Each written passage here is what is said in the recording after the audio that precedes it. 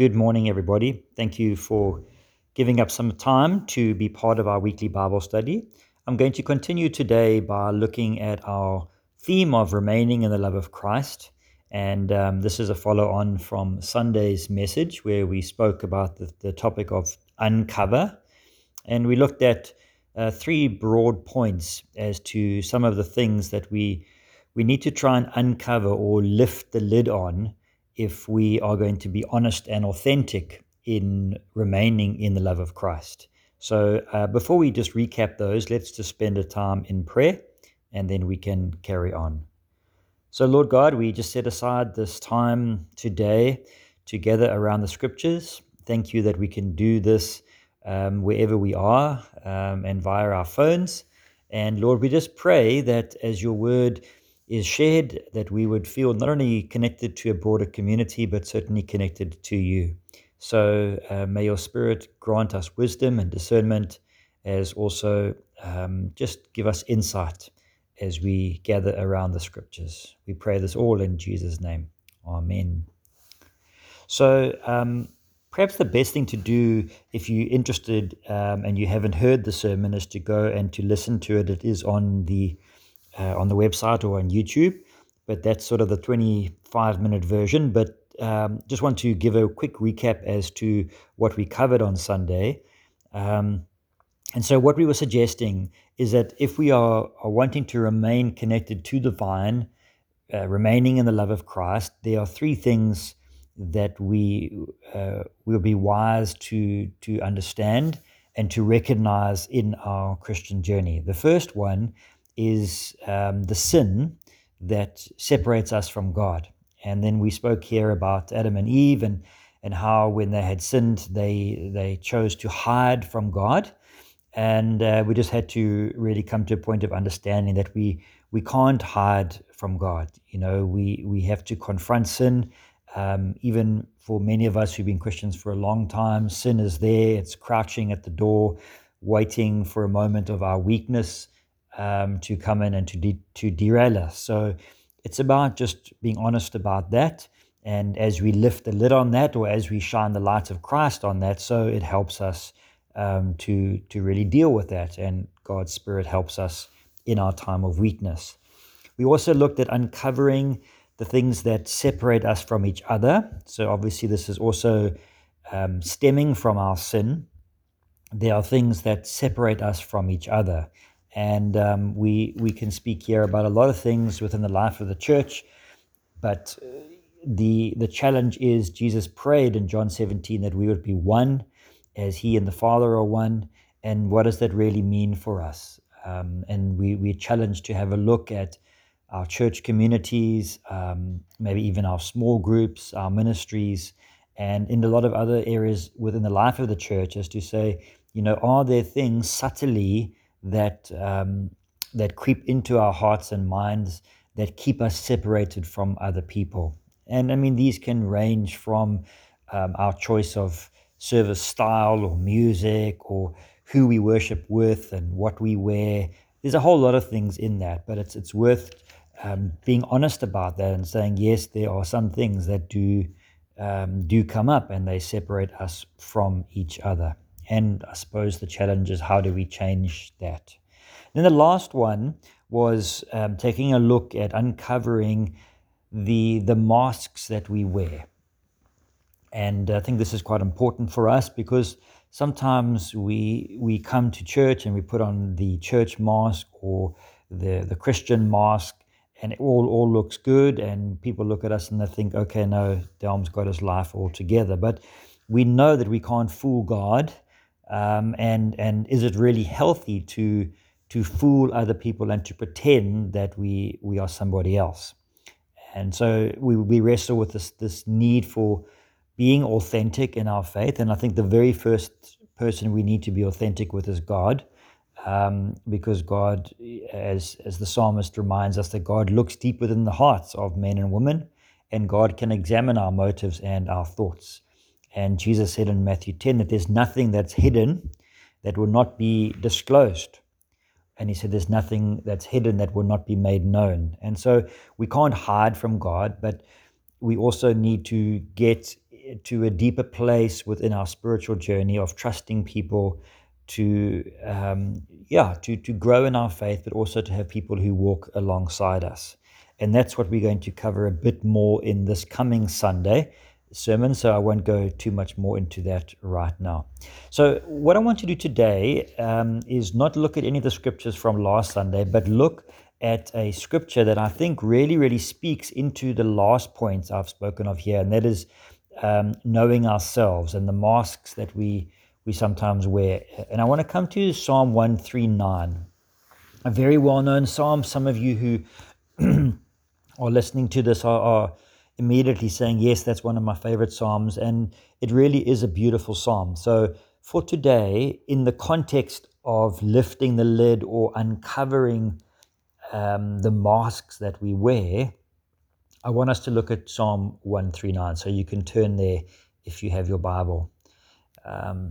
And one of the commentators said that this psalm is about how God knows me, how God surrounds me, how God has made me, and how God tests me. And it's those four things that are actually quite neatly separated in the psalm. If you have a look at it in front of you, you'll see that it's very neatly broken down into four sections of 6 verses each. So the very first section, where David speaks about how God knows me, he says, and I read, "You have searched me, Lord, and you know me. You know when I sit and when I rise. You perceive my thoughts from afar. You discern my going out and my lying down. You are familiar with all my ways. Before a word is on my tongue, you know, Lord, you know it completely. You hem me in behind and before, and you lay your hand upon me. Such knowledge is too wonderful for me, too lofty for me to attain." And the technique that he uses in the beginning, certainly verse 1 and 2, is almost like pairs of words. And this adds emphasis to it. So you see verse 1, he says, "You have searched me, Lord, and you know me." It's like a double emphasis here. And then verse 2, "You know when I sit and when I rise." That pair of words is almost opposites. Like verse 3, "You discern my going out and my lying down." And it's the, I guess, the poetic way that the psalmist is using to speak about how God knows us completely. So when we sit, when we rise, our thoughts, our going out, and one can imagine leaving the home, coming home later on and lying down, going to bed, before we speak, there's this idea that God knows us. Verse 5 could be seen, depending on our relationship with God at the time, could be seen as a positive or negative. He says, "You hem me in." Now, just that phrase, "you hem me in," some people who feel claustrophobic, that could be a problem, feeling like God is crowding our space. But the idea, I think, when I read it, is it's this the concept that we really can't get away from God, and in a positive way, because the second part of the verse says, "And you lay your hand upon me." So, we can't run away from God. God is there, and he lays his hand upon us, which is, I think, a sign of grace. There is a beautiful poem called "The Hound of Heaven," written by Francis Thompson. And what I'm actually thinking about doing is I will share a little bit about that in one of the daily blogs in the next day or two. So if you would like to read that, then I'll include it in there, because it's a very long poem. In fact, it's over 180 lines, so I won't use the whole poem, but I'll just share a little bit around that. But there is this part, or this idea, that comes from this poem, "The Hound of Heaven," where there's like a shadow that's cast. And the idea, if you tie this in with verse 5, is that sometimes we may feel like there is a shadow upon us, and our immediate thought is, maybe the shadow is evil. But through the poem, "The Hound of Heaven," and just, broadening our horizons and our minds in this, it's interesting to think that perhaps the shadow could be caused by God's outstretched hand. As God lays his hand upon us, that the shadow we see is not evil, actually, but just God's hand that rests upon us. And I think that's quite a nice way just to look at it, quite different, but I'll just offer it to you. We then move on to verse 7 to verse 12, and these 6 verses speak about not only does God know us, but God surrounds us. And here you'll see the language. So where can I go from your spirit? Where can I flee from your presence? If I go to the heavens, you are there. If I make my bed in the depths, you are there. If I rise on the wings of the dawn, which remember is another way of saying from the east, and if I settle on the far side of the sea, for the people of that time, they would have understood that as talking about the west. It's again also these pairs of words and opposites. Even there your hand will guide me, your right hand will hold me fast. And then he says, well, even if I ask darkness to hide me, then your light will still be there for me. And I think this is just another beautiful picture of the psalmist reminding himself, but also reminding us that when we trust our hearts and our lives into God's hands, it doesn't matter where we are, whether we live in South Africa, whether we live overseas, whether we're in the east or the west, the north or the south, God is there. I came across a question that I think is maybe worth pondering just before we move to the next section. And the question goes like this: what is more scary for you? A God who pursues us to the ends of the earth, or a God who is already there? In other words, is the idea of a God who pursues you or pursues me wherever we go, does that scare you, or is that reassuring for you? Or if you add on to that the knowledge that even if I tried to flee from God, and let's say I went from the east to the west, that when I eventually arrived in the west, God would already be there. It's an interesting thought. So hold that in the tension of this particular psalm. And then we come to the third section from verse 13 to verse 18, which reminds us that not only does God know me and God surround me, but God also made me. For you created my inmost being, you knit me together in my mother's womb. I praise you because I'm fearfully and wonderfully made. Your works are wonderful, and I know that full well.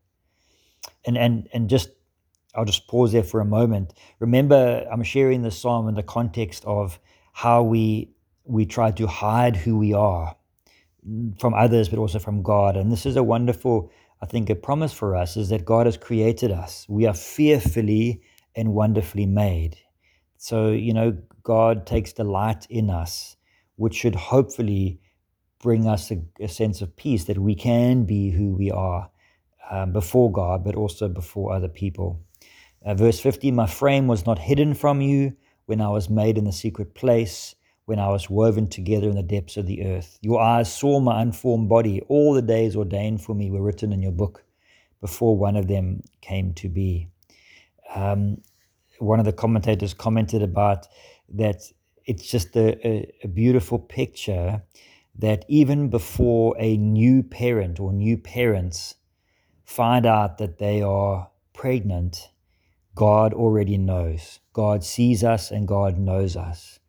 And obviously nowadays we have the gift of these beautiful scans, and you can see the baby forming and growing and so on. But this idea that even before the mother and the father know that we exist, God knows that we exist. And so the psalmist then says, well, how precious to me are your thoughts, God. How vast is the sum of them. Were I to count them, they would outnumber the grains of sand. When I awake, I am still with you.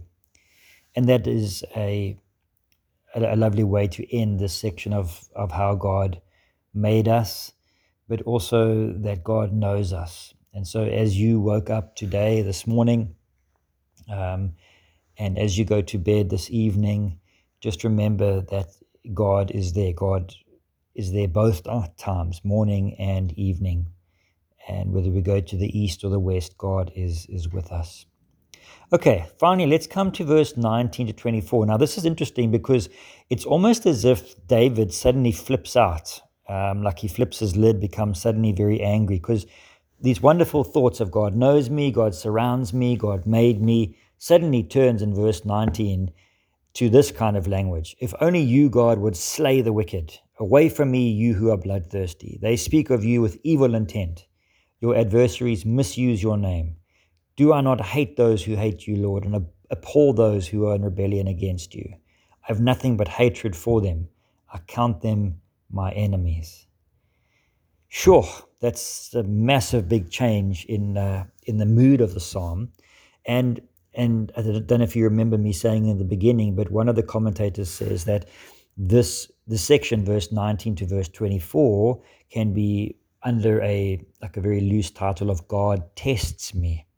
And I wonder if this is not David's just brutal honesty in trying to live his life, trying to follow God. We know that at certain times in his life he had many enemies, not only as the king of Israel, but his son Absalom and King Saul and other people that didn't like him, and even as somebody who in his best days was very zealous for God.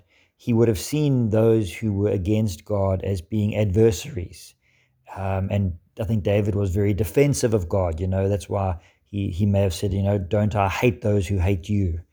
I have nothing but hatred for them. I count them my enemies. So, David was one of those very loyal followers of God, despite his hiccups, despite his sin.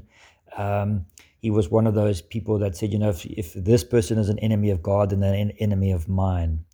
But I think if it finished there at verse 22, we probably would have been left scratching our heads a bit. But many of the Psalms of David particularly, they often start off in a place of quite angry, quite depressed, quite dark, and then they also flip to being more positive. And the way I've always seen that is that it's David's just honesty, his prayer. He's pouring out his heart to God. He's being authentic. He's not hiding anything. He's being real. But then the way it's ended, and this could just be the craftsmanship of the Psalms and the poems, but he ends with almost like coming back to himself, coming back to a sense of, gee, I shouldn't be thinking like this. And so he says in verse 23, search me, God, and know my heart. Test me and know my anxious thoughts. See if there's any offensive way in me and lead me in the way everlasting. So, perhaps this is David just suddenly, like I say, having had his rant, now suddenly says, you know what, God, actually at the end of the day, you're the one who must search me. You must know my heart. You must test me, and also know my anxious thoughts. Now, that phrase, anxious thoughts, could be, in some translations, it's misgivings, it's concerns, and I think what in the context of what David is saying here, it's his thoughts and his misgivings and his anger with these people that could ultimately lead to some kind of action, and that action could be quite dangerous. And so suddenly one almost gets the picture of David saying, sure, there's a fine line between my thoughts and my actions, Lord. So actually just search me, know my heart, know where I'm coming from, test me, and know my misgivings, know these thoughts that are causing anxiety in me. And then he says, see if there's any offensive way in me and lead me in the way everlasting. So David, I think that word offensive, David is pleading with God to say, look, I don't want to allow my anger to cause me to sin. It's like what Jesus was saying, don't, in your anger, do not sin. So I think this is his prayers, honestly looking at himself and inviting us to do the same. We had an interesting discussion in one of the Bible studies this week, just about this idea of anxiety, and because the Bible speaks quite a bit about anxiety and encouraging us to cast our burdens, to cast our cares onto God, and don't be anxious about anything, Paul says, but present your request to God.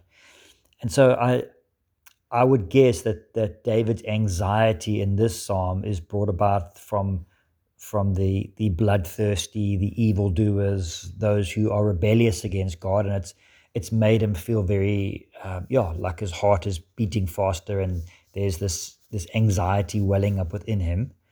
But I also think that if we feel anxious about other things in our lives, that the word can also help us. So if we're listening to the Bible study today and we feel that our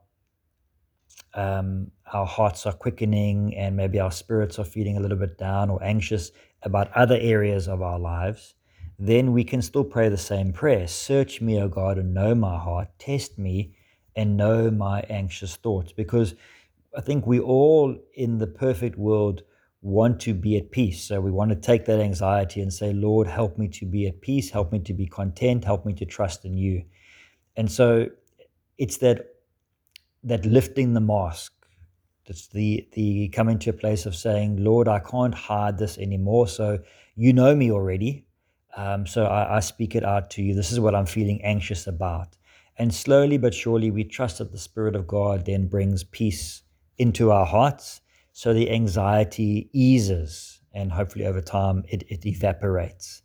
But it's just something to also it's worth thinking about in the context of our topic for today. Friends, I'm going to leave it there. Beautiful psalm. You know it. I encourage you to read it again. If also you have time to listen to the sermon, listen to it. And there's a number of scriptures there that you could also dwell on. But I want to just pray for us, and then we can continue with the rest of our chores or our routine for the day. So come, let us pray. Lord Jesus, thank you that you have invited us to remain in you, to remain connected to the vine. And when we are honest enough, there are many things that threaten that promise, that threaten our remaining in your love. And so as we uncover the sin in our lives, as we uncover the separation from others and from you, and as we uncover even the masks that we wear, and sometimes the desire to pull away from people and pull away from fellowship, so would you speak to us. Help us to remember, like the psalmist says, that we are known by you, we are loved by you, we're surrounded by you, and that, Lord God, as you created us, so you know us intimately. And so, Lord Jesus, I pray for anybody who may be feeling anxious today, that even as we listen to the Bible study, we would come to a greater place of your peace. And so we pray this all in Jesus' name. Amen. Thank you very much for listening, friends. I pray that God will continue to watch over us as we head out into the week. See you later. Bye-bye.